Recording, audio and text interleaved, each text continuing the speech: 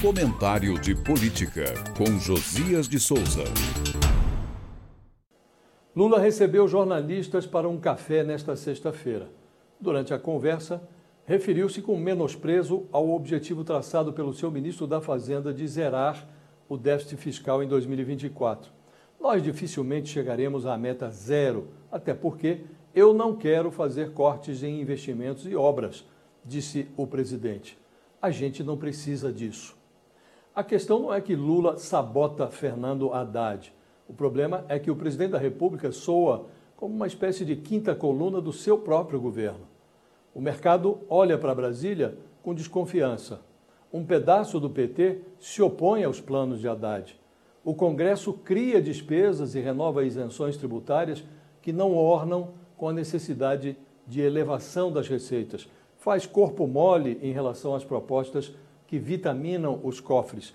Injeta no projeto de reforma tributária exceções que desfiguram os objetivos. O êxito do novíssimo marco fiscal depende de um brutal aumento de arrecadação de tributos. A proposta de orçamento federal para 2024 estimou essa coleta adicional em cerca de 170 bilhões de reais. O relógio joga contra. O ano termina em 2 meses. Num esforço para dar credibilidade ao esqueleto fiscal que substituiu o destelhado teto de gastos, a equipe econômica se autoimpôs missões severas. Déficit de 0,5% do PIB neste ano de 2023, zero em 2024 e superávit de 0,5% em 2025. Lula e as torcidas do Flamengo e do Corinthians sabem que objetivos fiscais tão estritos dificilmente serão alcançados. No íntimo, nem Haddad acredita que acertará o olho da mosca. Num país apinhado de desigualdades, seria insano submeter investimentos sociais e projetos de desenvolvimento a um torniquete indiscriminado.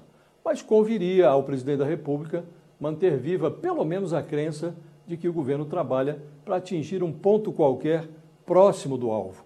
Ao jogar a toalha tão prematuramente, Lula dá asas aos conspiradores. Eu falo direto de Brasília para o podcast do Jornal da Gazeta.